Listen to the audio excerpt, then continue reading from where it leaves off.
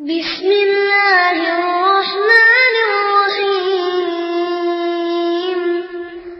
إذا جاء نصر الله والفتح ورأيت الناس يدخلون في دين الله أفواجا فسبح بحمد ربك واستغفره إنه كان توابا.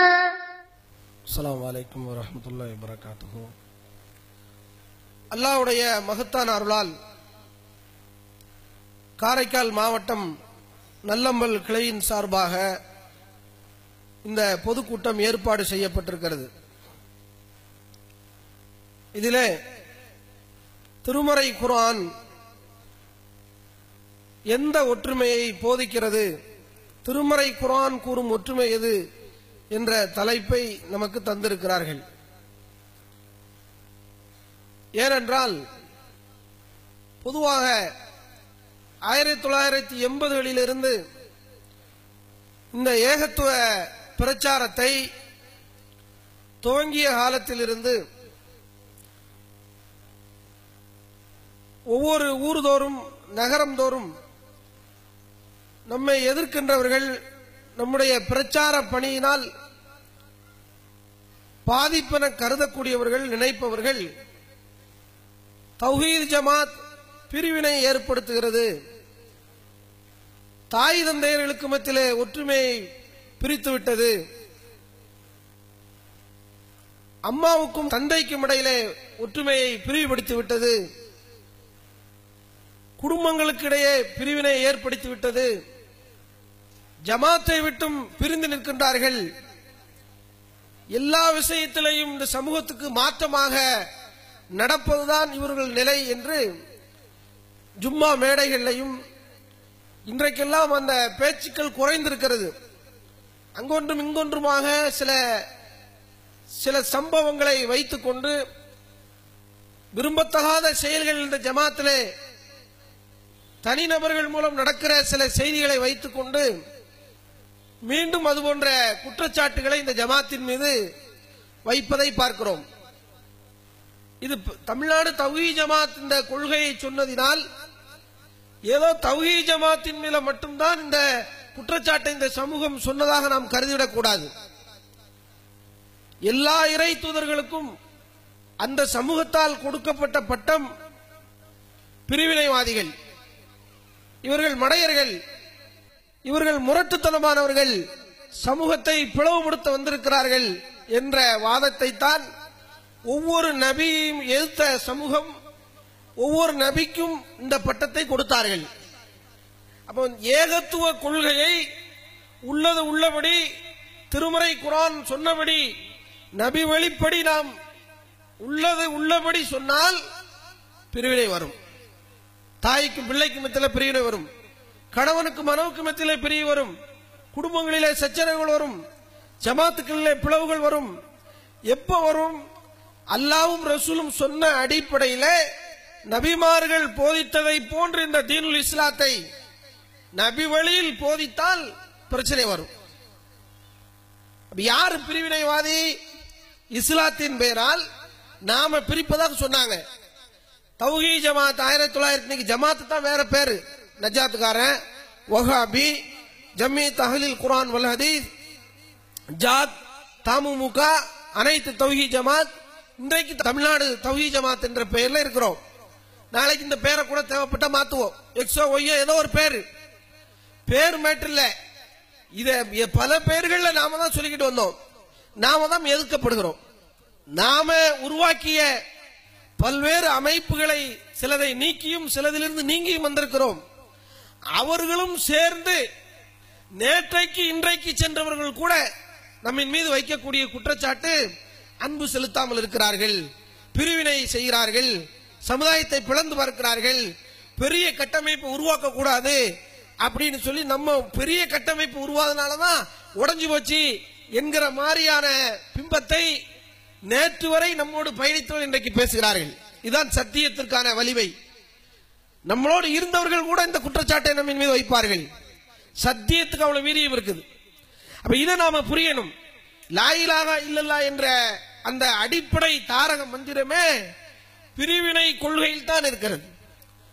எல்லாம் பலதையும் கண்டதே காட்சி கொண்டதே கோலம் என்று பல கடவுள் நம்பிக்கையில் இருந்தாங்க. மக்கத்து சமூகம் 365 சிலைகளை வணங்கி கொண்டிருந்தார்கள் காபாவிலே வைத்து. பெருமானார் ஸல்லல்லாஹு அலைஹி வஸல்லம் அவர்கள் முதலாவது சொன்ன கொள்கை என்ன? லா இலாஹா இல்லல்லாஹ். இரண்டாவது கொள்கை முஹம்மது ரசூலுல்லாஹ், இன்னி ரசூலுல்லாஹ், நான் அல்லாஹ்வின் இறை தூதர் என்று பெருமானார் சொன்னாங்க. இதான இஸ்லாத்துடைய அடிப்படை. இந்த லா இலாஹா இல்லல்லாஹ்வே பிரிவினையா தானே இருக்குது. நேற்று வரைக்கும் சிலையை, மண்ணை, மரத்தை, செடியை, கொடியை, சூரியனை, சந்திரனை, இறைவனால் படைக்கப்பட்ட பாம்பு, பன்றி, காகம் போன்ற பலவற்றை வணங்கி கொண்டிருக்கிற அந்த சமூகத்தில் பெருமானார் எந்த கடவுளும் இல்லை, லா இலாஹா எந்த கடவுளும் இல்லை இல்லல்லாஹ், அல்லாஹ்வை தவிர எந்த கடவுளுமே இல்லைண்டா, வணங்குவதற்கு தகுதி இல்லை என்றால் அவன் மோந்த பார்ப்பான், மாலை போடுவானா, பெருமானாரை வரவேற்பானா? நேற்று வரைக்கும் நம்மளோடு இருந்தாரு, ஒன்னும் சொல்லல. சிலைகளை வணங்கி கொண்டிருக்கிறோம், 40 ஆண்டுகள் பார்த்து கொண்டிருக்கிறார்.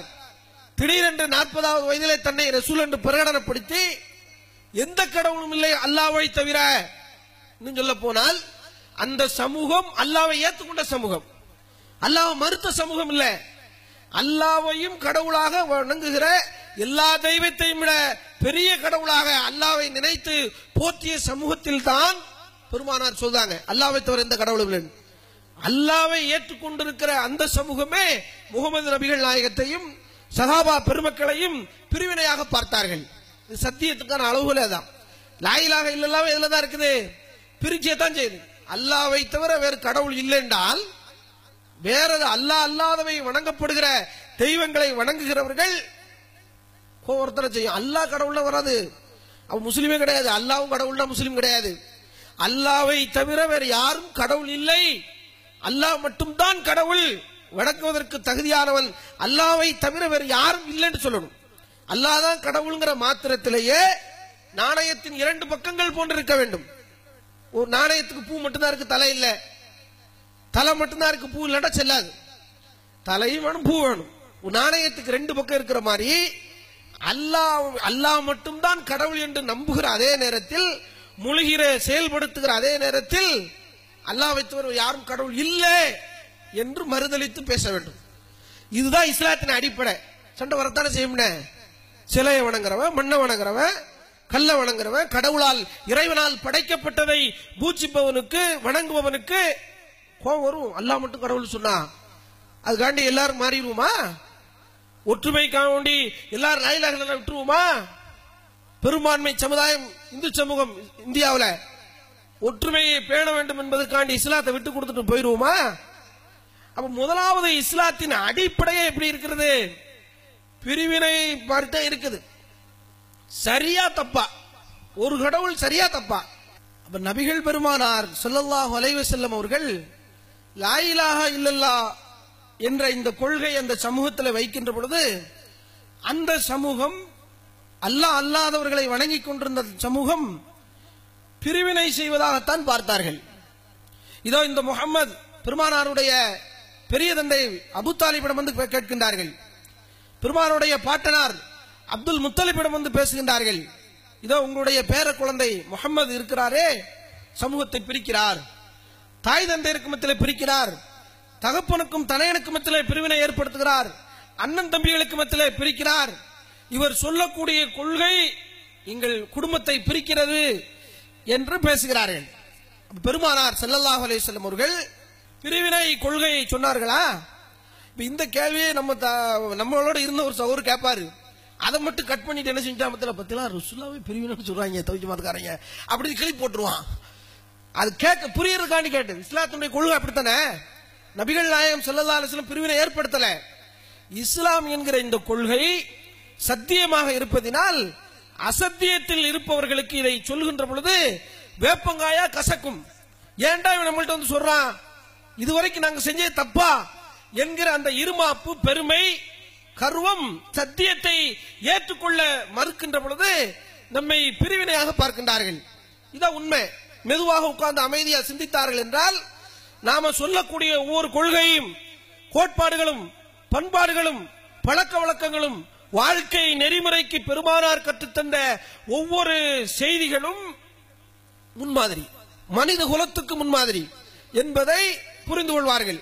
அமைதியா உட்கார்ந்து மனக்கண் கொண்டு நெஞ்சக்கண் கொண்டு பார்த்தால் லா இலாஹ இல்லல்லாஹ்வில் இருக்கக்கூடிய சத்தியம் புரியும். பிரிவினையா பார்க்க மாட்டாங்க. அவங்க ஏத்துக்கொண்டு நடைமுறைப்படுத்தாம இருக்காங்க. அதான அடிப்படை. அப்ப இதை பார்க்கிறோம்.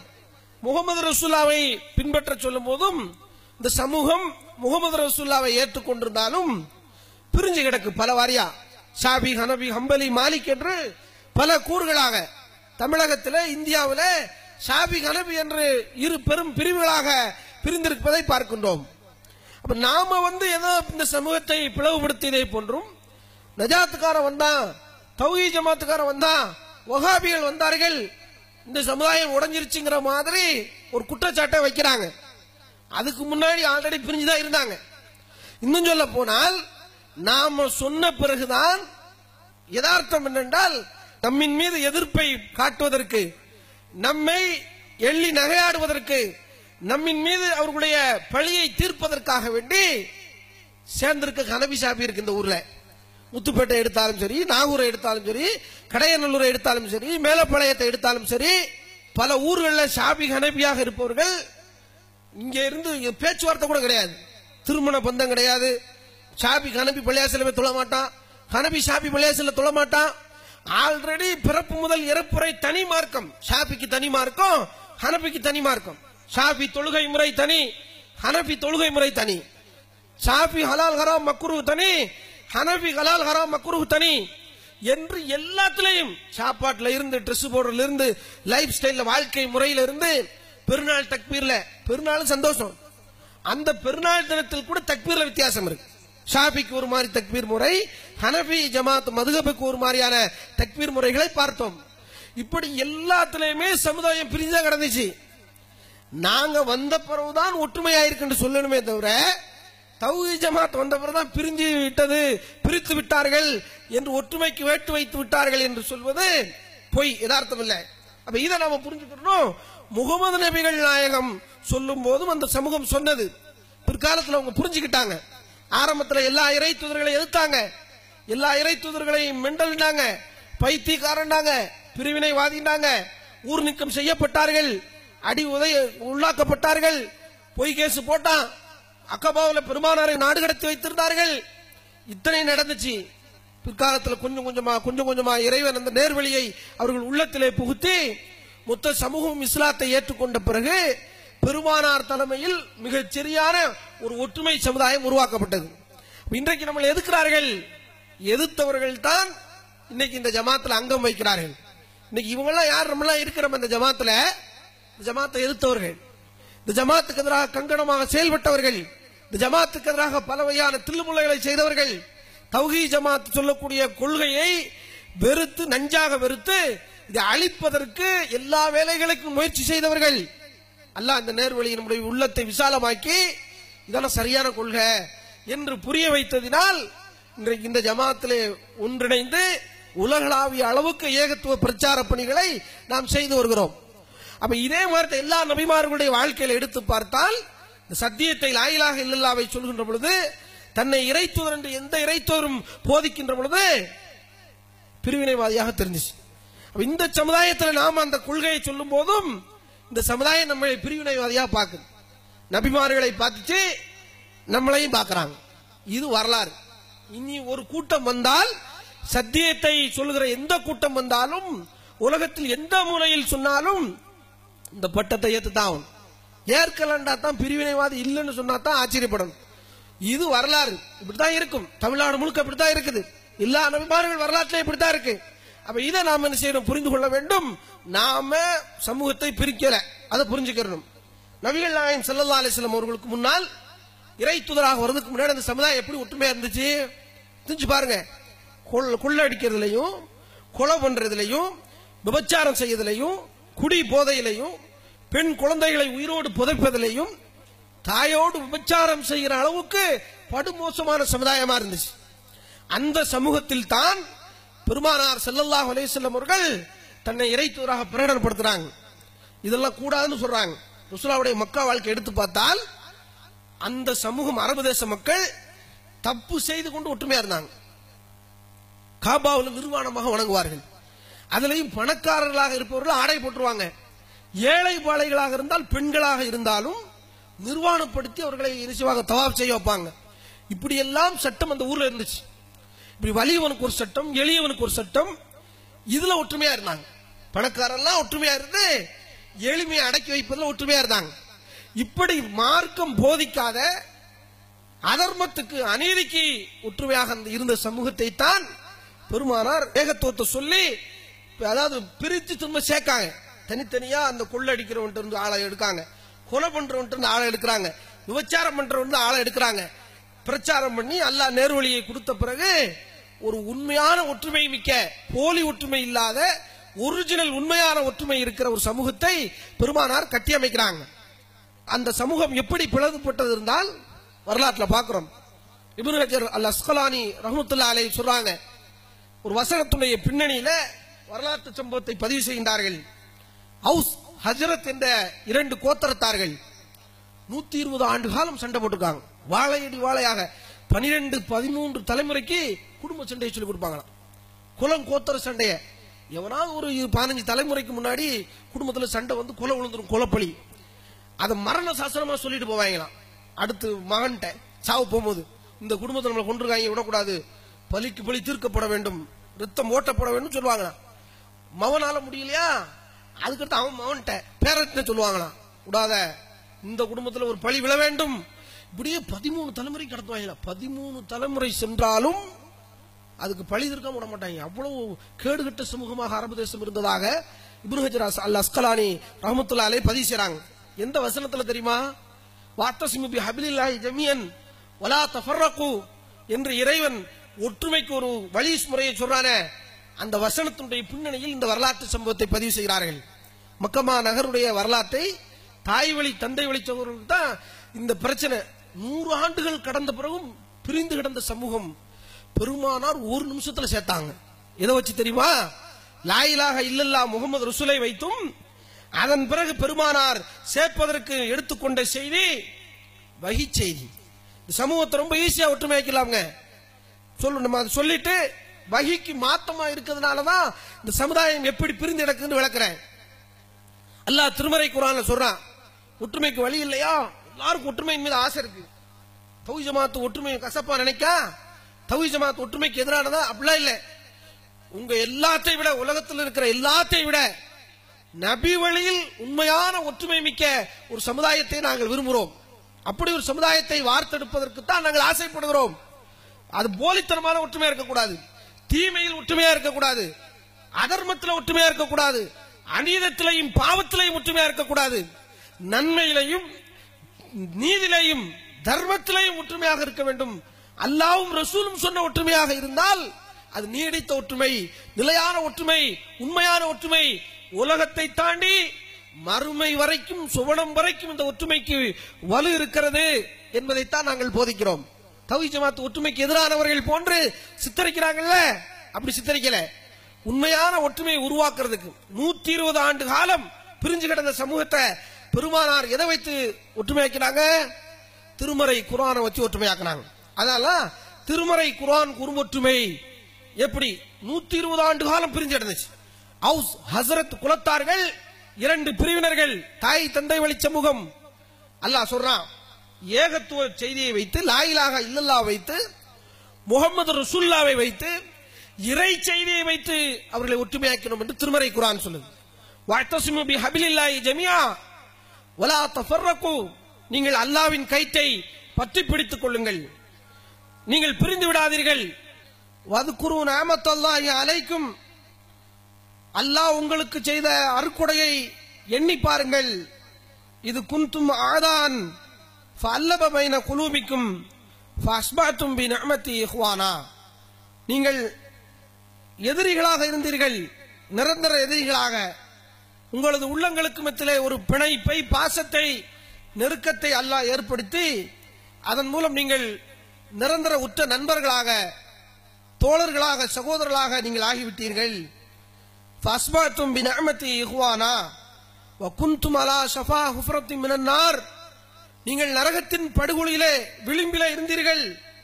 ஃபஅன்கதக்கும் மின்ஹா, அல்லாஹ்வே உங்களை அதிலிருந்து காப்பாற்றினான். அப்ப ஒற்றுமை கோஷம் அவர்கள் போடுகிற பொழுது வழிகட்டில் இருந்ததாக, நரக படுகொலியிலே கடந்ததாக அவர்களுக்கு இந்த ஏகத்துவத்தை கொடுத்து, தீனுல் இஸ்லாத்தை வழிமுறையாக அருக்குடையாக கொடுத்து அல்லாஹ் சேர்க்கிறான். சேர்த்தால் அந்த சமூகம் ஏகத்துவத்தில் இறை செய்தியில மிக உண்மையான ஒற்றுமையை பறைசாத்துறாங்க. உடன் பிறந்த தோழர்களாக சகோதரர்களாக மாறியதாக திருமறை குர்ஆன் சொல்லுது. இஹ்வான் தான் உடன் பிறந்த சகோதரர்கள். அல் முஸ்லிம் அகுல் முஸ்லிம், பெருமானார் ஸல்லல்லாஹு அலைஹி சொன்னாங்க. ஒரு முஸ்லிம் இன்னொரு முஸ்லிமுக்கு சகோதரன், தோழன், உடன் பிறந்த சகோதரனை போன்று என்று பெருமானார் ஸல்லல்லாஹு அலைஹி வஸல்லம் அவர்கள் சொன்னார்கள். அது போன்று அந்த சமூகத்தை அல்லாஹ் இணைக்கிறான். சிந்திச்சு பாருங்க. அப்ப நபிகள் பெருமானார் பிரிவினை ஏற்படுத்தியதாக அந்த சமூகம் சொன்னது. அந்த பிரிந்து கிடந்த சமூகத்தை எம்பெருமானார் ஏகத்துவ கொள்கையில் ஒன்றொன்றாக பிரித்து இறை செய்தியில் ஒன்றொன்றாக சேர்க்கிறாங்க. அது மாதிரி ஒரு ஒற்றுமையை இந்த உலகம் உள்ளது வரைக்கும் எல்லாராலும் சிலாகித்து பேசப்படும். கியாமத் நாள் வரைக்கும் அது போன்ற ஒற்றுமைக்கு உண்மையான முஸ்லிம்கள் பாடுபட வேண்டும் என்கிற அளவுக்கு முன்மாதிரி சமூகத்தை உருவாக்குனாங்க. எதுல, எந்த அடிப்படையில? திருமறை குர்ஆன் வழியில, நபி வழியில, இறை செய்தியின் ஒளியில ஒரு ஒற்றுமை, உண்மையான ஒற்றுமை உருவாக்குனாங்க. அதே மாதிரி நபிகள் நாயகம் எந்த ஒற்றுமையை இந்த சமூகத்துக்கு போதித்தார்களோ அந்த ஒற்றுமைக்குத்தான் கடந்த 40 ஆண்டுகளாக பாடுபடுகிறோம். சாராயம் குடிப்பதிலேயும், பகமை பாராட்டுவதிலேயும், பிற சமூக மக்களை இழிவாக கருதுவதிலேயும், இருப்பவனுக்கு ஒரு நியாயம் இல்லாதவனுக்கு ஒரு நியாயம் பேசுவதிலேயும் இந்த சமூகம் மூழ்கி கிடக்கிறது. ஒற்றுமை என்ற பெயரிலே போலித்தனமாக தன்னை தானே அழித்துக் கொண்டு நம்பிக்கொண்டிருக்கிறது. அதிலிருந்து இவர்களை அந்த மாயையிலிருந்து வெளியே எடுத்து ஏகத்துவத்திலையும் இறை செய்திலையும் ஒருங்கிணைத்தோம். இன்றைக்கு லட்ச மக்கள், தமிழ் கூறும் இந்த மக்களுக்கு, பேசும் மக்களுக்கு மத்தியில ஏகத்துவ ஒற்றுமை, லா இலாஹ இல்லல்லாஹ் முஹம்மது ரசூலுல்லாஹ் என்ற அடிப்படையில் ஒற்றுமை, இறை செய்தி என்ற அடிப்படையில் ஒற்றுமை ஏற்படுத்தினோம். எப்படி மக்களை உருவாக்கணும்? பெருமானார் உருவாக்குன மாதிரி. நாங்க வருவதற்கு முன்னாடி இந்த சமுதாய ஒற்றுமை இருந்துச்சா? எடுத்து பாருங்க. பெருமானார் சமூகம் எப்படி இருந்துச்சோ அதை விட மோசமா இருக்கு. ஷாஃபி ஹனபி என்று வைத்துக் கொண்டு எல்லாத்திலையும் பிரிவினை. தொழுகையில ஷாஃபி தொழுகை முறை புத்தகம் இருக்கு, ஹனபி தொழுகை முறை புத்தகம் இருக்குது. ஷாஃபியா இருந்தால் இடது பக்கமாக நெஞ்சின் மீது, இதயத்துக்கு மேல இடது கையை வைத்து வலது கையை அந்த கையின் மீது, முன்கையின் மீது வைப்பார்கள். ஹனபியாக இருந்தால் தொப்புளுக்கு கீழே கட்டுவாங்க, 2 கைகளையும் அல்லாஹ் அக்பர் என்று தொப்புளுக்கு கீழே கட்டுவாங்க. அல்லாஹ் அக்பர் என்று தக்பீர் கட்டும் போது தக்பீர்ல 2 கூத்து இருக்கு. ஷாஃபி தக்பீர் சொல்லும் போது நீயத்தை அல்லாஹ் அக்பர்னு கையை வசதி தக்பீர் கட்டுறான்ல, இந்த அல்லாஹ் அக்பர் சொல்லி கையை கெட்டதுக்கு இடையில நீயத்தை சொல்லணும். எப்படி சொல்லணும்? அரபியில தான் அதை சொல்லுவாங்க. இன்னி உசல்லி அர்பா ரகாத்தன், 4 ரகாத் நான் தொழ போறேன். லில் துஹரி, துஹர் வக்துக்காக வேண்டி தொழ போறேன்.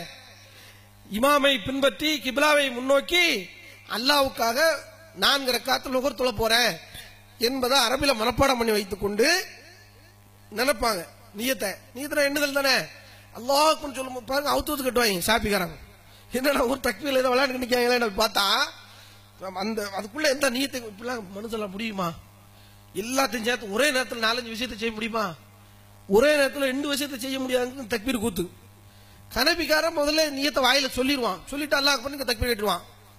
தக்பீர் கட்டின உடனே வஜ்ஜகத்து வஜீல் இல்லை பத்திர சமாத்தின்னு சாப்பி ஓதுவான். தக்பீர் கட்டின உடனே சுபான் அல்லது வபியம்பிக்க வத்தபார கஸ்முக்கு வத்தாலா சத்துக்கண்டு பலகீனமான செய்தியை பின்பற்றி ஹனபி பின்பற்றி தொழுவான். இன்னும் தக்பீர் கட்டுல இருந்து, தக்பீர் கட்டின பிறகு சொல்லக்கூடிய சனாவுல இருந்து, அதுக்கப்புறம் அல்கும் சூரா ஓதுவாங்களா, பிஸ்மில்லா சத்தம் போட்டு சொல்றதா, அமைதியா சொல்ற, 2 ஆதாரம் இருக்கு. இது ஆளாளுக்கு ஒண்ணு எடுத்துக்கிட்டாச்சு. அல்கும் சூரா முடிஞ்ச உடனே சூரத்துல் ஃபாத்திஹா முடிஞ்சோன்னா ஆமீன் சொல்லணும். இமாம் கைரில் மக்தூபி அலைஹிம் வலல்லாலின் சொன்னால் ஆமீன் சொல்லுங்கன்னு ரசூலுல்லாஹ் சொல்லிட்டாங்க. இது அடிப்படையில் தானே ஒற்றுமையா இருக்கணும் சமுதாயம். ரசூலுல்லாஹ் சொல்றாங்க, இதா காலல் இமாம் கைரில் மக்தூபி அலைஹிம் வலல்லாலின் ஃபக்கூலு ஆமீன். இமாம் கைரில் மக்தூபி அலைஹிம் வலல்லாலின் என்று சொன்னால் பின்னாடி நின்று தொழக்கூடியவர்கள் இமாமும் ஆமீன் சொல்லட்டும், நீங்களும் ஆமீன் சொல்லுங்கள் என்று பெருமானா சொல்லாங்க. இதா அம்மனல் இமாமும் ஃபம்மீனு பெருமானா சொன்னாங்க. இமாம் ஆமீன் சொன்னால் நீங்கள் ஆமீன் சொல்லுங்கள். கைரல் மௌலூமி அலைஹி வஸல்லம் சொன்னா நீங்க ஆமீன் சொல்லுங்க. ரெண்டு அறிவிப்பு இருக்கு. இப்போ ஷாஃபி ஆமீன் சத்தம் போட்டு சொல்லிடுவாரு, ஆமீன் இழுத்து சொல்லிடுவாரு. ஹனபிக்காரர் சொல்ல மாட்டாரு. சொல்ல வேணும்ங்கிறது சில அசரத்துமார்கள் சொல்லுவாங்க மெதுவா, கைரல் மௌலூமி அலைஹி வஸல்லம் ஓதிட்டு வாய்க்குள்ள மெதுவா ஆமீன் மெதுவா சொல்லிக்கிறாங்க. அது அவங்களுக்கு காதாக்குற அளவுக்கு அவர் ஹதீஸ ஃபாலோ பண்றாரா. ஆனா மக்களுக்கு எப்படி சொல்லி கொடுத்துருப்பாங்க? ஆமீன் சொல்லக்கூடாதுன்னு சொல்லி கொடுத்துருப்பாங்க. மெதுவாவும் சொல்லலாம், சத்தமாவும் சொல்லலாம், சொல்லிருக்கணுமா இல்லையா? யார் சொன்னா? வஹாபி நஜாத்துக்காரன். நம்ம வந்து சொன்ன போறது அடே அல்ஹம்து சூராவுக்கு பின்னாடி ஆமீன் சொல்லணுமோ அப்படின்னு மக்கள் மூக்கு மேல விரல வச்சு பார்க்கான். நம்ம சொன்னோமா உடனே போடப்பட்டான். நாங்களா பிரிச்ச அந்த சமுதாயத்தை ஆமீன் சொல்லி தொழலாம்னு கனபிக்கு பின்னாடி போய் நின்றா போடு வச்சுட்டான். தலையில் தொப்பி இல்லாமல் விரலை அசைத்துக் கொண்டு நெஞ்சில தக்பீர் கட்டி கட்டுக்கொண்டு ஆமீன் சொல்கிற கூட்டம் இந்த பள்ளிவாசலுக்குள் வரக்கூடாது. அதுல ஒண்ணு சேர்த்துருவாங்க, எப்படி தெரியுமா? 4 மதுகப்புகளை பின்பற்றாமல். அது முரண் இல்ல. 4 மதுகப் பத்தி அனுப்பியாருக்கு தெரியாது. அவன் இருக்கிற மதுகப்புல என்ன சொல்லப்படுன்னு தெரியாது. ஷாபி மதுகப் சேர்த்துக்கிட்டாங்கண்டா ஆமீன் சொல்றது ஷாபி மதுகப் இப்படி கூடும் தானே. அப்ப நஜாத்துக்காரன் ஹனபி ஜமாத் பள்ளியாசலவே தொழ போறோம். ஷாபி மதுகப்பு பிரகாரம் நாங்க உங்க பார்வையில ஷாபி மாதிரி ஆமீன் சொல்லிவிட்டா நமக்கு என்ன விட்டுருங்களேன். ஏன் எங்களை அடிக்க வந்திய? எதுக்கு போர்டு வச்சிய? ஒற்றுமையை நீங்க குலைச்சல நாங்க குலைச்சோமா? ஆமீன் சொன்னவன் இங்க துள வரக்கூடாதுன்னு சொன்னதுனால தானே ஓலை குடிசையில நல்ல முள்ள பள்ளியாசம் வச்சிருக்கோம். நம்மளா ஒற்றுமையை குலைச்சோம். என்ன நியாயம்? எந்த ஒரு நியாயம் இது? இது நியாயமா? இது அநியாயத்தை செய்து விட்டு விரட்டி அடித்து விட்டு ஒற்றுமை குலைத்து விட்டார்கள்னா எப்படி இதெல்லாம் அல்லாஹ் பார்க்காம இருக்கானா?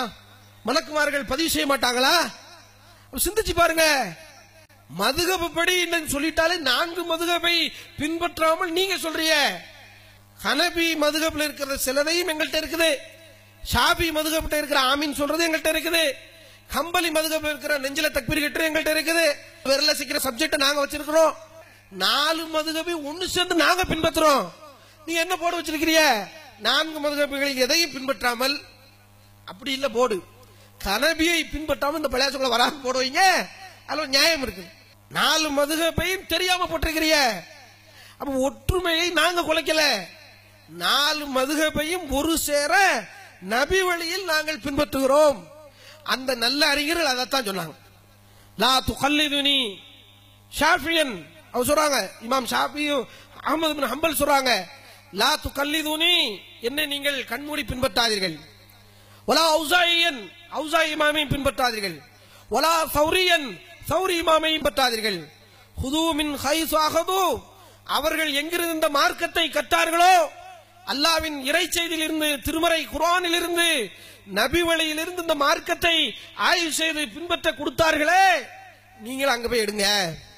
ஹுது மின் ஹைஸு அஹது அவர்கள் எதிலிருந்து இந்த மார்க்கத்தை கற்றார்களோ, எடுத்தார்களோ, பிரச்சாரம் செய்தார்களோ, அங்க போய் எடுங்க. எல்லா மதுகப் அறிஞர்கள் சொன்னாங்க. இதா சஹல் ஹதீதி ஃபஹுவ மதுகபி. பெருமானார் உடைய மதுகபை பற்றி சஹாபா பெருமக்கள் சொன்னது மாதிரி இமாம்கள் அப்படியே சொன்னாங்க. நாங்க நபி வழியை பின்பற்றணும் சஹாபாக்கள் சொன்னாங்க. தாபியங்கள் சொன்னாங்க. தபோ தாபின்னு சொன்னாங்க. அடுத்து இமாம்களுடைய காலம் எல்லா மதுகப் அறிஞர்களும் சொல்றாங்க, இதா சஹல் ஹதீது ஃபஹுவ மதுகபி. நபி வழியில் இருந்து ஆதாரப்பூர்வமான செய்தி கிடைக்குமானால் அதுவே என் வழிமுறை என்றார்கள் எல்லா இமாம்கள். நாங்களும் அதான் சொல்றோம். உண்மையிலேயே மதுகபை பின்பற்றுவோம் நாங்க தான். நீங்க சொல்லிக்கிறீங்க. அப்ப ஒற்றுமை கோஷம் என்று எங்களை சொல்லுதீங்க. நாங்க ஒற்றுமைக்கு வேட்டில்ல, நீங்க தான் பிரிஞ்சு கிடக்கிறேன். ஷாஃபி தொழுகை முறை தனி, ஹனபி தொழுகை முறை தனி. மையத்துல தொழுகையில எவ்வளவு பிரச்சனை இருக்கு. மையத்தை குளிப்பாட்டுல இருந்து, மையத்துக்கு கஃன் துளி கிழிக்கையில இருந்து, மையத்துக்கு இறுதி சடங்கு செய்கிற ஒவ்வொன்றையும் ஷாஃபி தனி ஹனபி தனி. ஒற்றுமையா இருந்தேமா? தௌஹீத் ஜமாத் வந்த பிறகுதான் நமக்கு இது தெரிஞ்சிச்சா? தௌஹீத் ஜமாத் ஒண்ணுனா சொல்லுது. இது வந்து நாங்க ஒற்றுமைய வேட்டில் ஒற்றுமைக்கு வேட்டு வைக்கல. பிரிந்து கிடந்த ஷாபி ஹனபி எல்லாத்தையும் ஒரு குடையின்கள் கொண்டு வரோம். பகி என்ற குடையின்கள். லா இலாஹ இல்லல்லாஹ் முஹம்மது ரசூல் என்ற அந்த குடையின் கீழ் இந்த சமூகத்தை ஒருங்கிணைச்சிட்டு போறோம். நாங்க ஒற்றுமைக்கு தான் வழிவகுக்கிறோம். எந்த பெருமானார் ஸல்லல்லாஹு அலைஹி வஸல்லம் எந்த ஒற்றுமையை போதித்தார்களோ அந்த ஒற்றுமைக்காக, போலித்தனமான ஒற்றுமை இல்லை, தப்பு செஞ்சுக்கிட்டு ஒற்றுமை இல்லை, நியாயமான ஒற்றுமை, சத்தியத்தில் ஒன்றுபடும், அந்த ஒற்றுமையை சொல்றோம். அதே மாதிரி பார்க்கிறோம், திருமண சட்டங்கள் எடுத்து பாருங்க. ஒவ்வொரு சாபிக்கு ஒரு மாதிரி சாபி மஹல்லாவில் பார்த்தோம்னா திருமணத்துக்கு முன்னையும் பின்னையும் 13 சாப்பாடு வச்சிருக்கான். அடுக்களை, மறு வீடு, அந்த வீடு, இந்த வீடு, பெண் வீடு சாப்பாடு, எல்லாம் எத்தனை 13 சாப்பாடு வச்சிருக்காங்க சாபிக்காரன். கனபிக்காரன் 4 நாளைக்கு 13 நாளைக்கு சாபிக்காரன் சாப்பாடு. வலிமாவிருந்து ஒண்ணுதான் நபி வழியில இருக்குது. அவுலும் பிஷாத் அப்துல் ரஹ்மான் பின் அவுஃப் வர்றாரு. அப்படி வரப்போகும்போது இவர் என்ன செய்யறாருன்னா, ரசூலுல்லாஹ்வுக்கு ஒரு கல்யாணம் முடிக்கிறது சொல்லவே இல்லை, சொல்லாம கல்யாணம் முடிச்சிருந்தாரு. அவருடைய சந்தோஷத்தை, அவருடைய ஆடை முறையை, அலங்காரத்தை பார்த்தா புது மாப்பிள்ளைங்க தோட்டம் இருக்கும்ல, பார்த்துட்டு பெருமானார் கேட்கிறாங்க, என்ன திருமணம் முடிச்சிட்டீங்களா தோழரே? ஆமா திருமணம் முடிச்சாச்சு.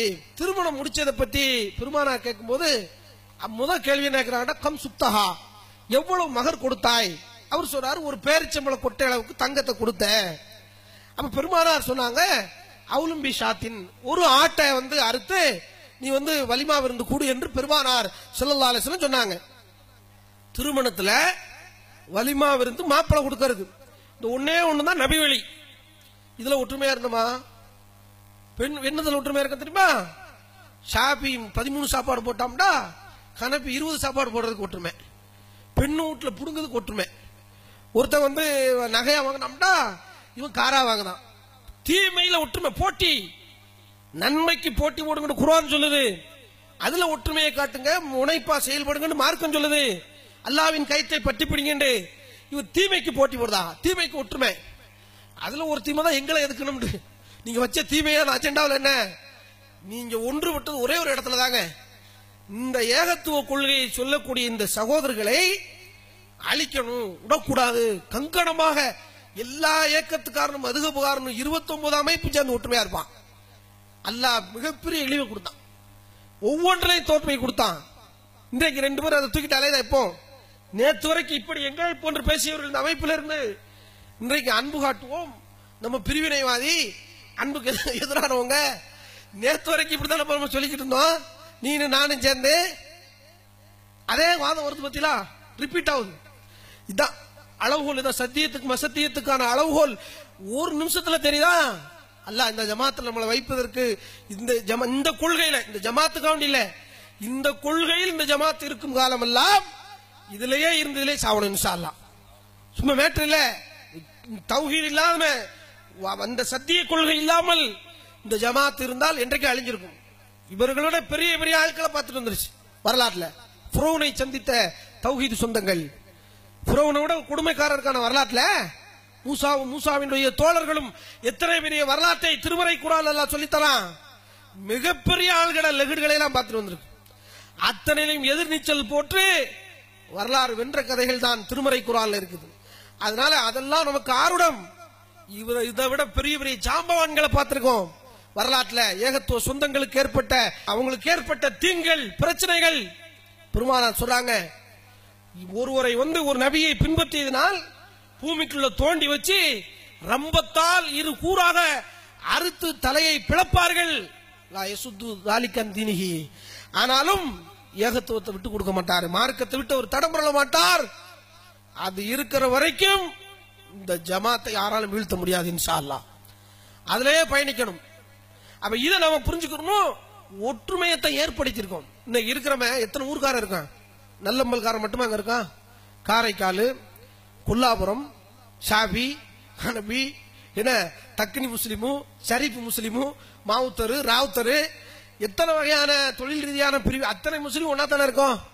முஸ்லீம் பேர்ல இருக்கும், தௌஹீத் பேர்ல இருக்கும். ஏதாவது வித்தியாசம் இருக்கா? இப்ப பொண்ணு கொடுக்கிறோம், மாப்பிள்ளை எடுக்கிறோம். ஊர் விட்டு ஊரை பொண்ணு கொடுக்க மாட்டான். 40 ஆண்டுகளுக்கு முன்னால் நல்லம்பல்கார காரைக்காலுக்கு பொண்ணு கொடுக்க மாட்டான். உங்க மாவட்டத்துக்குள்ளே அது கொடுத்துக்கிருவிய. காரைக்கால் மாவட்டத்துக்காரன் எங்க மாவட்டத்துக்கு வருவானா? நெல்லை மாவட்டத்துக்கு லாங்குமா. இப்ப அப்படி இல்ல. விழுப்புரத்துக்காரன் கடையூர்ல கல்யாணம் முடிக்க, மேலப்பாளையத்துக்காரன் சென்னையில கல்யாணம் முடிக்க, காரைக்கால்காரன் கடையூர்ல கல்யாணம் முடிக்க, முத்துப்பேட்டைக்காரன் கடையூருக்கு பொண்ணு எப்படி வந்துச்சு? ஏகத்துவம் எனக்கு பத்திலாம் சிந்திச்சு பாருங்க. ஒரு கொள்கை மட்டும்தான். வகி இருந்தால் ஊர் என்னப்பா இல்ல, என்னப்பா இல்ல. எல்லையற்ற மார்க்கம் இது, யூனிவர்சல் ட்ரூத், உலகளாவிய உண்மை. இஸ்லாம்ங்கிற மார்க்கத்துக்கு எல்லை உண்டா? நாடு நகரத்துக்கு எல்லை உண்டு. எல்லை பாதுகாப்பு வரவேற்கிறோம் எல்லாம் பண்ணி போட்டு வச்சிருப்பாங்க. நல்லவங்களுக்கு ஒரு இஸ்லாம், கொல்லாபுரத்துக்கு ஒரு இஸ்லாம். என்ன இஸ்லாம் ஒண்ணுதான். ஹஜ்ஜில பாக்குறீல்ல, இனத்தால், மொழியால், குலத்தால், எத்தனை அதாவது நிறத்துல எத்தனை அசிசியமான மனிதர்கள். புட்ட நெட்ட சப்பான்கார சப்ப மூக்கு, படிக்கல் எடுத்து சப்பி விட்ட மாதிரி இருக்கும் மூக்கு, எல்லாம் அப்படி படைச்சிருக்கான். வரிசையா எல்லாருக்கும் அதே மாதிரி இருக்கு. நீக்குறவ பார்த்தோம்னா அப்படி எட்டி பார்க்க வேண்டியா இருக்கு. அவன் இடுப்புக்கு தான் நம்ம இருக்கும், அவன் இப்படி பார்க்க நம்மள கீழே பார்க்க தரைக்கு தம்பி மாதிரி இருக்கும் நம்ம. பலதரப்பட்ட மனிதர்கள், பல மொழி, என்னன்னே புரிய மாட்டேன், ஒரு நாக்கு. அப்ப இப்படிப்பட்ட பல மொழிகள், பலதரப்பட்ட கல்ச்சர், சாப்பாடு எல்லாத்தையும் ஒரு இடத்துல ஒருத்தங்க ஆளுகள் ஒருத்தர் தலைய வச்சிருக்கான். ஹஜ்ஜி இருக்கா இல்லையா? மிகப்பெரிய மாநாடு இல்லையா, ஒற்றுமை மாநாடு. அந்த மார்க்கத்தில் இருந்து கொண்டு ஒற்றுமைக்கு வேட்டு வைக்கிற மாதிரி நாங்க நடப்போமா? யார் நடந்தா? ஷாபி ஹனபி அப்படி இருந்துச்சு, அதை மாத்தணும் நாங்க. அப்ப இது நீங்க என்ன செய்யறீங்க என்றால், ஒற்றுமையா இருக்கணும், தப்புல ஒற்றுமையா இருக்கணும், நீடிக்கணும்ங்கிறிய நன்மையில் ஒற்றுமையா இருப்போம் இன்ஷா அல்லாஹ். அந்த ஒற்றுமையை யாரும் மறுக்கல, நீங்களும் ஒற்றுமை வேணாம் என்று சொல்லல, நாங்களும் ஒற்றுமைக்கு எதிரானவங்க இல்ல. எல்லாரும் ஆசைப்படும் ஒற்றுமை வேணும். அது எப்படி ஒற்றுமையாக்குறது? அதான கேள்வி. இப்ப நான் சொல்லுவேன், நான் சொல்றபடிதான் ஒற்றுமையாக்கணும் பிய. நான் சொல்லுவேன், நீங்க சொல்லுவேன், நீங்க சொல்றபடிதான் ஒற்றுமையாக்கணும் பிய. வருமா இல்லையா? அப்ப நான் அதுல சண்டை வந்துடும். ஏன் சொல்றபடி நீ ஒற்றுமையாக்கலையா, சண்டை வந்துடும். ஒற்றுமைக்காண்டி ஒண்ணு சேர்ந்தா அங்கேயே சண்டை வந்துடும். அப்ப நம்மளுக்குள்ள ஒரு அடிப்படையை வச்சுக்கிட்டு ஒற்றுமை நம்ம பேசணும் என்றால் ஒற்றுமையாக நீங்களை ஏற்றுக்கொண்ட, நாங்களும் ஏற்றுக்கொண்ட, உலகத்துக்கு 73 குரூப்பு 72 குரூப்பு ஏற்றுக்கொண்ட அம்சத்தை வைத்து ஒற்றுமையை பேசினால் ஒரு கண நிமிடத்தில், ஒரு கணப்பொழுதில் இந்த சமூகத்தை ஒற்றுமை, ஒரு நிமிஷத்துல ஒற்றுமையாக்கலாம், ஒரு வினாடியில. அது என்னது? லா இலாஹ இல்லல்லாஹ் முஹம்மது ரசூலுல்லாஹ். வஹி செய்தி, வஹியின் கீழ் வாங்க. ஷாஃபியை தூக்கிவிட்டு வெளியே வந்துரு, ஹனபியை தூக்கிவிட்டு வெளியே வா, தௌஹீத் ஜமாத்தை தூக்கிட்டு வெளியே வா, தமுக தூக்கிவிட்டு வெளியே வா, எஸ்டிபியை தூக்கிவிட்டு வெளியே வா, எல்லாத்தையும் தூக்கிவிட்டு வெளியே வா. முஸ்லீம் பேர் வச்சுக்கிறோம். ஆனா நம்ம பின்பற்றுவது, நம்மை வழிகாட்டுவது திருமறை குர்ஆனும் நபி வழியும். திருமறை குர்ஆனுக்கு முரண்படாத நபி வழி என்கிற அந்த அடிப்படையில் ஒன்று சேர்வோம் என்ற லா இலாஹ இல்லல்லாஹ் முஹம்மது ரசூலுல்லாஹ்வை நம்மை வழி நடத்துகிற ஒற்றுமைக்கு அடிப்படையாக தீர்மானித்தோம் என்றால் ஒரு நிமிஷம் ஒற்றுமை ஏற்படுது. இதுக்கு பெரிய மேட்டரா இது? மனசால மூலம் ஒற்றுமை விரும்பணுமே. நீங்க ஷாபியா இருந்துகிட்டு, ஒருத்தங்க அனபியா இருந்துகிட்டு, ரெண்டு நம்பிக்கையில இருந்துகிட்டு நம்ம ரெண்டு ஒற்றுமை மாதிரி நடிச்சுக்கிடுவோம். அந்த நடிப்புக்கு நாங்க ஆளாக மாட்டோம். இந்த ஒற்றுமைக்கு தௌஹீத் ஜமாத் வராது. நாங்க பிரிஞ்சுதான் நிற்போம். ஓப்பனா சொல்றோம், தப்பு செஞ்சுக்கிட்டு மார்க்கத்தை, அல்லாஹ்வின் தூதரின் வழிகாட்டுதலை தூர போட்டுட்டு ஒற்றுமை எங்களுக்கு தேவையில்லை. அப்ப அல்லாஹ்வும் ரசூலும் எந்த ஒற்றுமையை போதிக்கிறார்களோ அந்த ஒற்றுமைக்கு வாங்கங்கிறோம். ஒரு நிமிஷத்துல வந்துடலாம். அதுல என்ன உங்களுக்கு பிறப்ப, அதுல என்ன உங்களுக்கு மறுப்பு இருக்குது, அதுல என்ன உங்களுக்கு பிரச்சனை இருக்குது? நீங்களும் குர்ஆன் ஒண்ணுன்னு சொல்லுதீங்க, அல்லாஹ்வின் வேதம்னு சொல்றீங்க. நாங்களும் குர்ஆன் ஒண்ணு, அல்லாஹ்வின் வேதம்னு சொல்றோம். நபிகள் நாயகம் ஒண்ணு, நம்மளுக்கு உயிரை விட மேலான ஒரு அல்லாஹ்வின் தூதர், அவங்க வழிகாட்டுதல் தான். அதான் ஹதீஸ். எல்லாரும் ஏத்துக்கிட்ட தானே வந்துட வேண்டியது. இப்ப நீங்க சொல்றதை நாங்க சொல்றதை எடுத்து உரசி பாருங்க. எங்க குழந்தை நாங்க விட்டுதோம், தொழுவணும் எப்படி முதல்ல இருந்து ஒரு ஆய்வு செஞ்சுக்கிறோம், தப்பு கிடையாது. வாங்க உட்காந்து பேசுவோம். ஒரு சபையில உடனே முடிச்சிடலாம பிரச்சனைய. தொழணும் எப்படிங்க தொழுவுறது? ஒருத்தர் தொப்புள் கீழே கட்டுதான், ஒருத்தர் நெஞ்சுக்கு மேல இதயத்துக்கு மேல பேசுதான், ஒருத்தர் நெஞ்சில கட்டவங்க நஜாத்துக்காரன் 3 ஆகி போச்சு. எல்லா குர்ஆனையும் கொண்டா, ஹதீஸையும் கொண்டா வச்சு பாருங்க, எது ஆதாரப்பூர்வமான செய்தி? தொப்புள்ள கட்டுறதா ஆதாரமா? எல்லாரும் சேர்ந்து தொப்புள்ள கட்டிடுவோம். இதயத்தை பிடிக்கிற மாதிரி சாபி மாதிரி தான் இருக்கா, அது செஞ்சிருவோம். அது ரெண்டு இல்ல, நெஞ்சில தக்பீர் கட்டுதான் ஆதாரம்டா, சாபி கணக்கு அதை விட்டுட்டு இங்க வந்துடணும். ஒரு நிமிஷம் பெரிய வேலை, மலை பிளக்கிற வேலையில இல்ல. ஒற்றுமையாக்குறதுக்கு ரொம்ப ரொம்ப சிம்பிள். வஅத்தஸ்மி பிஹபிலில்லாஹி ஜமியா, அனைவரும் அல்லாஹ்வின் கைட்டை வஹியை பின்பற்றுங்கள். பெருமானார் ஸல்லல்லாஹு அலைஹி சொல்றாங்க, திருமதியில பதிவு செய்யப்பட்ட செய்தி. ஹப்லா அல்லாஹ்வின் கயிறு என்றால் என்னன்னா குர்ஆன், வஹி என்று பெருமானார் ஸல்லல்லாஹு அலைஹி வஸல்லம் நமக்கு போதிக்கிறாங்க. அவ்வளவுதான், ஒற்றுமையாயிரும். இதைத்தான் நாங்க போதிக்கிறோம் 30 ஆண்டுகளாக எங்களுடைய. அப்ப நபிகள் நாயகம் எந்த ஒற்றுமையிலே சஹாபாக்களை உருவாக்குனார்களோ அதே ஒற்றுமைக்காக பாடுபடுறோம். இதான் அடிப்படை. ரெண்டு பேருமே ஒற்றுமை விரும்புதோம். எது சரியான ஒற்றுமை முடிவெடுத்துக்கிட்டு தான் ஒற்றுமைக்குள்ள இறங்கணுமே தவிர இல்லாட்ட வெஸ்ட் விழலுக்கு எடுத்த வெட்டுனராக அந்த ஒற்றுமை கோஷம் போயிரும். அரசியலுக்கு சொல்றீங்களா, சமூக ரீதியா அது வேற சப்ஜெக்ட். அதுக்கு முதல்ல நாங்க சொல்றோம், தௌஹீத் ஜமாத்தை கூப்பிடுறதுக்கு முன்னாடி மத்த அமைப்புலாம் இருக்குல்ல, கட்சியில நிக்கிற எஸ்டிபிஐ, தமுக, ஜாக்கு கட்சியில் நாங்க நிக்க மாட்டோம் போய் சொல்லுவாங்க. மேலப்பாளையத்தில் எம்எல்ஏ நின்றாரு, சரியா, மாவட்ட நிர்வாகி எல்லாம் நிற்பாங்க, சரியா, அறிவிப்பாங்க, சும்மா சொல்லிக்கிறது வெளியே கட்சி வேணாம் கொடி வேணாம்னு. யாரெல்லாம் கட்சியில கொடியில கூட்டணியில அதிமுக இருக்கிய இருந்துட்டு போங்க, தனிச்சு சுயேட்சையா நிக்கிறிய எல்லாரும் ஒரு முடிவுக்கு வாங்க. நல்ல மெல்ல ஒரு 4 வார்டு இருக்குன்னு வச்சுக்கிடுவோம். 31வது வார்டை தமுக ஒதுக்கி கொடுத்து எஸ்டிபிஐ கட்சியும் இதர முஸ்லீம் கட்சிகளும், திமுக முஸ்லீமும், அதிமுக முஸ்லீமும், பாமக முஸ்லீமும், தமுக முஸ்லீமுக்கு விட்டு கொடுங்க. 31வது வார்டு தமுகவுக்கு, 32வது வார்டு எஸ்டிபிஐ கட்சி எடுத்துக்கங்க, தமுகவும் ஒதுங்கிக்கிடுவோம், நாங்க திமுக முஸ்லீம் ஒதுங்கிக்கிடுவோம், அதிமுக முஸ்லீம் ஒதுங்கிக்கிடுவோம். 32வது வார்டை நம்ம எஸ்டிபிஐ கொடுத்துருவோம், 33வது வார்டு திமுகவுக்கு, அதுல எஸ்டிபிஐ தலையிடக்கூடாது என்று குறைஞ்சபட்ச ஒற்றுமையை வருகின்ற தேர்தல்களில் நீங்கள் காட்டி விட்டு எங்களை கூப்பிடுவீர்களானால் நாங்க தயாரா இருக்கோம். நம்ம சமுதாயம் மேல வரணும்ல, எம்பியா எம்எல்ஏ வரணும், கவுன்சில். நாங்க தான் போக மாட்டோம், ஏன்னா அதுல இணை வைப்பு கோஷம் இருக்கும். இந்த படம் வேணுமா, இன்னும் கொஞ்சம் வேணுமா, கோஷம் போடணும், அப்புறம் பரிவட்டம் கட்டுவான், நடக்குமா இல்லையா, காரைக்கால் நடந்திருக்கா இல்லையா, முஸ்லீம் எம்எல்ஏக்களை பண்ண கூத்துலாம் தெரியும் தானே. இது இஸ்லாத்தை விட்டு நாங்க செய்ய மாட்டோம். மற்ற முஸ்லீம்கள் ஒண்ணு சேர்ந்து வாங்க, ஒரு 2 தேர்தலில், நாடாளுமன்ற தேர்தலையும் சட்டமன்ற தேர்தலையும் எம்சி தேர்தலையும் கவுன்சிலர் தேர்தலையும் நின்று காட்டுங்க. உங்க ஒற்றுமை நாங்கள் பார்த்து மெய்சிலிர்த்து விட்டால், உண்மையாக அதில் நடப்பீர்களானால் நாங்கள் உங்களுக்கு ஓட்டு போடுறது எங்க இருக்குது, அவங்க ஓட்டு போட தப்பு இல்லையே, தப்பு கிடையாது. தௌஹீத் ஜமாத்து கருத்தாலும் சொல்லக்கூடாது, ஓட்டு போடுவோம், நல்லா செய்வோம், இன்ஷா அல்லாஹ் சமுதாயத்தை எல்லாரும் காப்பாற்றுவோம். வாங்க ஃபர்ஸ்ட் சமுதாயத்துக்கு. அது அதையும் செய்யல. அத்தகையவர்கள் எங்களை பார்த்து ஒற்றுமையை பிரிக்கிறார்கள் என்று சொல்லக்கூடாது. அதான் எங்களுக்கு ஒரு மாதிரியா இருக்கு. இப்படிப்பட்டவர்கள் தௌஹீத் ஜமாத் ஒற்றுமை ஊருக்குள்ள என்னென்ன பாவலா காட்டுதீங்களா, இந்த மாதிரி பார்த்துட்டோம் எல்லாத்தையும். இதெல்லாம் கடந்து தான் வந்திருக்கிறோம். எல்லாத்திலையும் உட்கார்ந்து குத்த வச்சு வருஷ கணக்கில் ஆய்வு செஞ்சு விட்டு பணியாற்றி விட்டுட்டு தான் தௌஹீத் ஜமாத்துக்குள்ள வந்திருக்கோம். முன்னோட பாக்குறோம், எல்லாத்திலும் இருந்துட்டு சிந்திச்சுட்டு திருமறை குர்ஆன் ஆய்வு செய்துட்டு நபி வழியை ஆய்வு செய்துட்டு தான் இதுக்குள்ள வர்றோம், சும்மா வரல.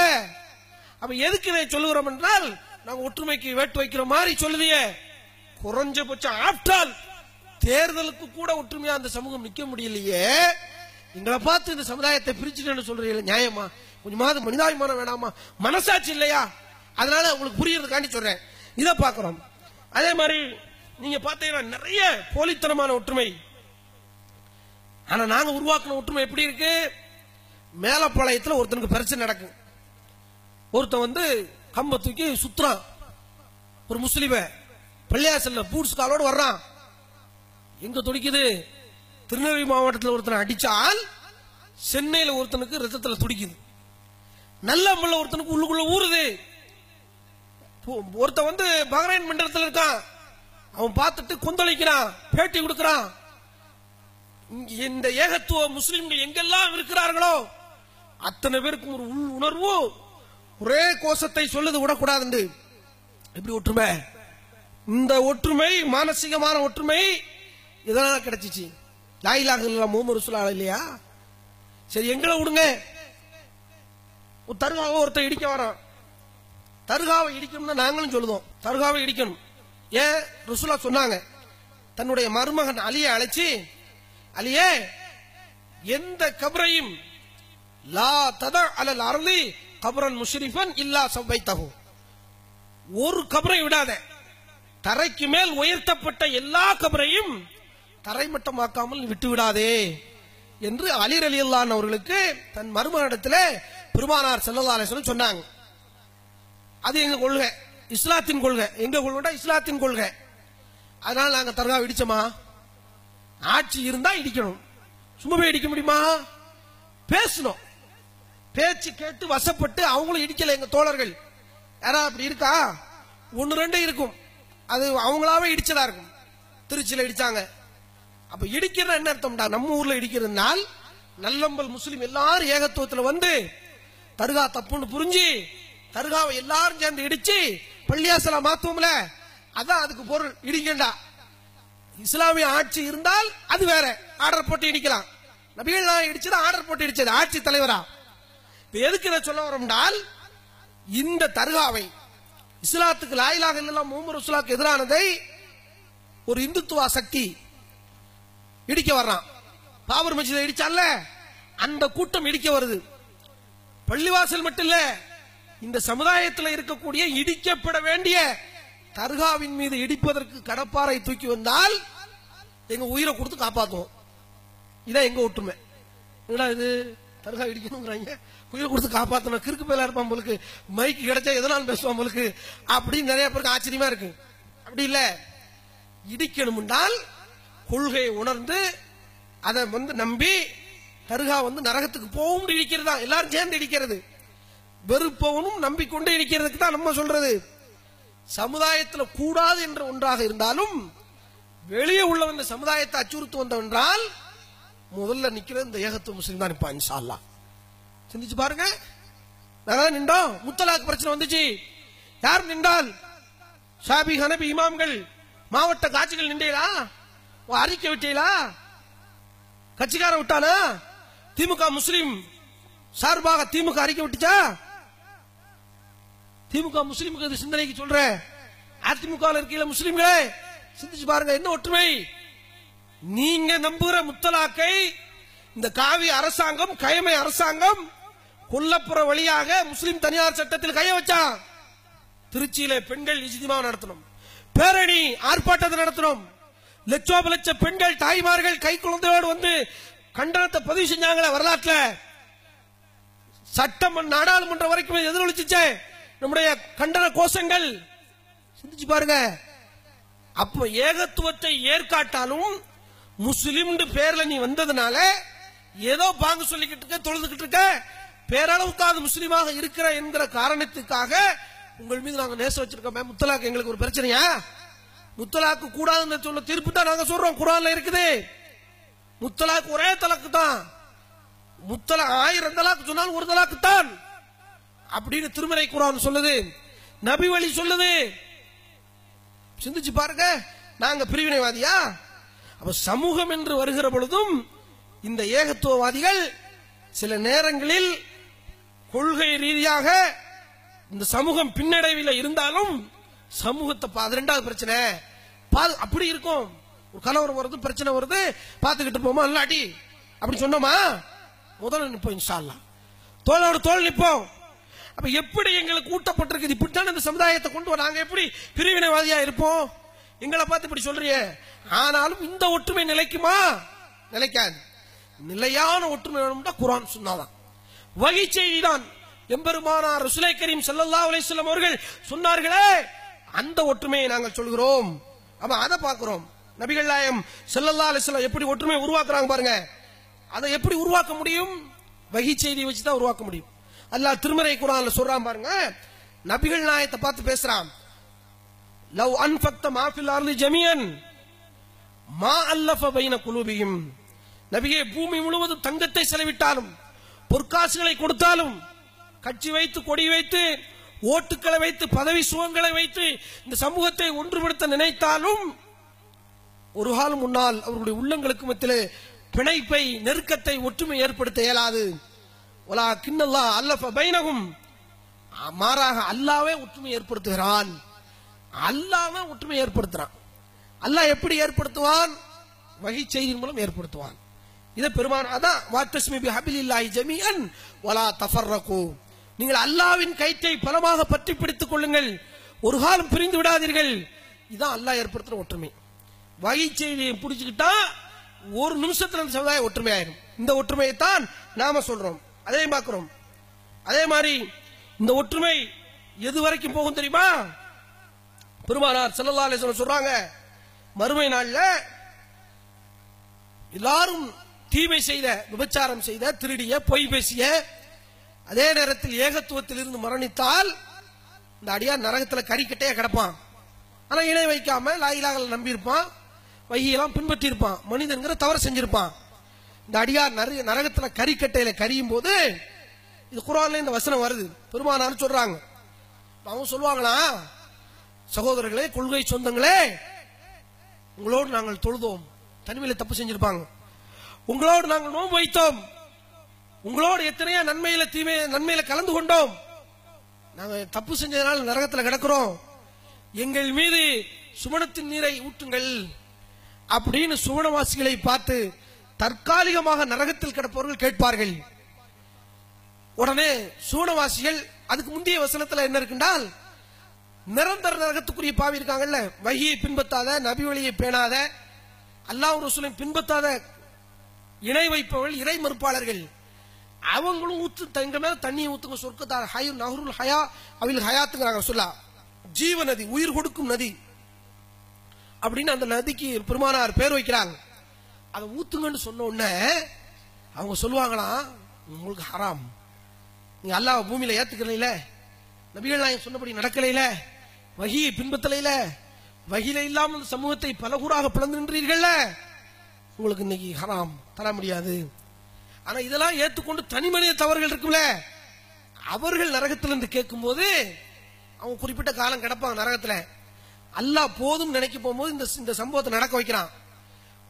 அவங்களை அள்ளி கறிக்கட்டைகளாக வெந்து கிடப்பவர்களை நஹருல் ஹயா அவில் ஹயாத், ஜீவ நதியில, உயிர் கொடுக்கும் நதியில அள்ளி போட்டோன்னே அவங்க புத்துயிர் பெற்று வருவார்கள், மஞ்சள் நிற இலைகளை போன்று புத்துயிர் பெற்று வருவார்கள் என்று பெருமானார் ஸல்லல்லாஹு அலைஹி சொல்றாங்க. அவங்க மேல தண்ணி ஊத்துவாங்களாம் சொர்க்கவாசிகள். சிந்திச்சு பாருங்க, இந்த தௌஹீது ஏகத்துவ பந்தம் இருக்கே, உலகத்திலேயும் எந்த பிரச்சனை வந்தாலும் அது துடிக்குது. அது ஒரு சகோதரர் மேல ஏற்படுகிற அந்த ஒத்துக்கிற மாட்டுக்கு அதுக்கு எதிர்வினையாற்ற சொல்லுது. ஏகத்துவ கொள்கை உணர்வு மறுமையிலையும் காப்பாத்துது. பெருமானார் சொல்றாங்க, அல்லாஹ்வுக்காக வேண்டி சேர்ந்து அல்லாஹ்வுக்காக வேண்டி பிரிந்தால் அரிசின் நிழல் கிடைக்கிற இந்த ரெண்டு மனிதர்களுக்கு எப்படிப்பட்டதா இருக்கும். மார்க்கத்தின் அடிப்படையில் தான் அது சொல்லுவாங்க, வஹீயின் அடிப்படையில் தானே பெருமானார் சொன்னாங்க. இதை பார்க்கிறோம். எந்த ஒற்றுமை வேணும் என்றால் பெருமானார் ஸல்லல்லாஹு அலைஹி வஸல்லம் சொன்னாங்க, சும்மா போலித்தனமான ஒற்றுமை வாயில பேசுறது இல்ல, செயல்ல காட்டுற ஒற்றுமை, செஞ்சு காட்டுற ஒற்றுமை.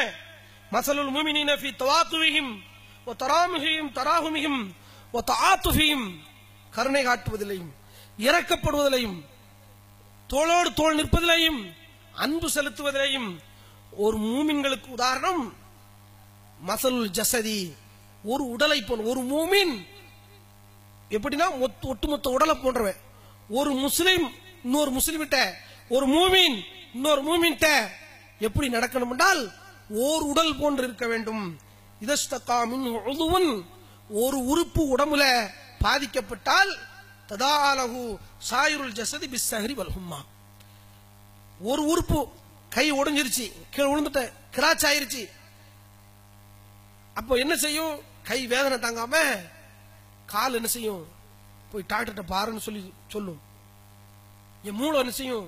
இந்த கையை சரி பண்ற வரைக்கும் தூங்காது, என் கண்ணு விழிச்சுக்கிட்டே இருக்கும், என் வாய் என்ன செய்யும்? பேசும், நீ டாக்டர் கூட்டு போங்க.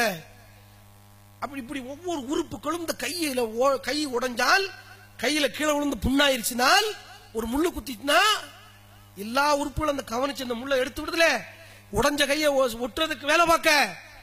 ஒரு மூமினுக்கு பிரச்சனை என்றால் இப்படி எல்லா மூமின்களுக்கும் அது போன்று ஒரு உணர்வை ஏற்படும். நம்ம உடம்புல ஒரு பார்ட்ஸ் உடைஞ்ச மாதிரி நினைப்பான். இந்த ஒற்றுமை இருந்துச்சுன்னா சத்தியம், இந்த ஒற்றுமை இருந்துச்சா? ரோஹிங்கியா முஸ்லிம் எங்கே அடிபடுதான்னு பெசாட்டுக்கு இருந்தோம். ஷாபி ஹனபி அசர்த்துமார்கள் போராடினா, எந்த அசர்த்து போராடினாரு? சாமியார் மாதிரி இந்த சாமியார போராடினா, அசர்த்துமார்கள் அப்படி இருந்தோம்.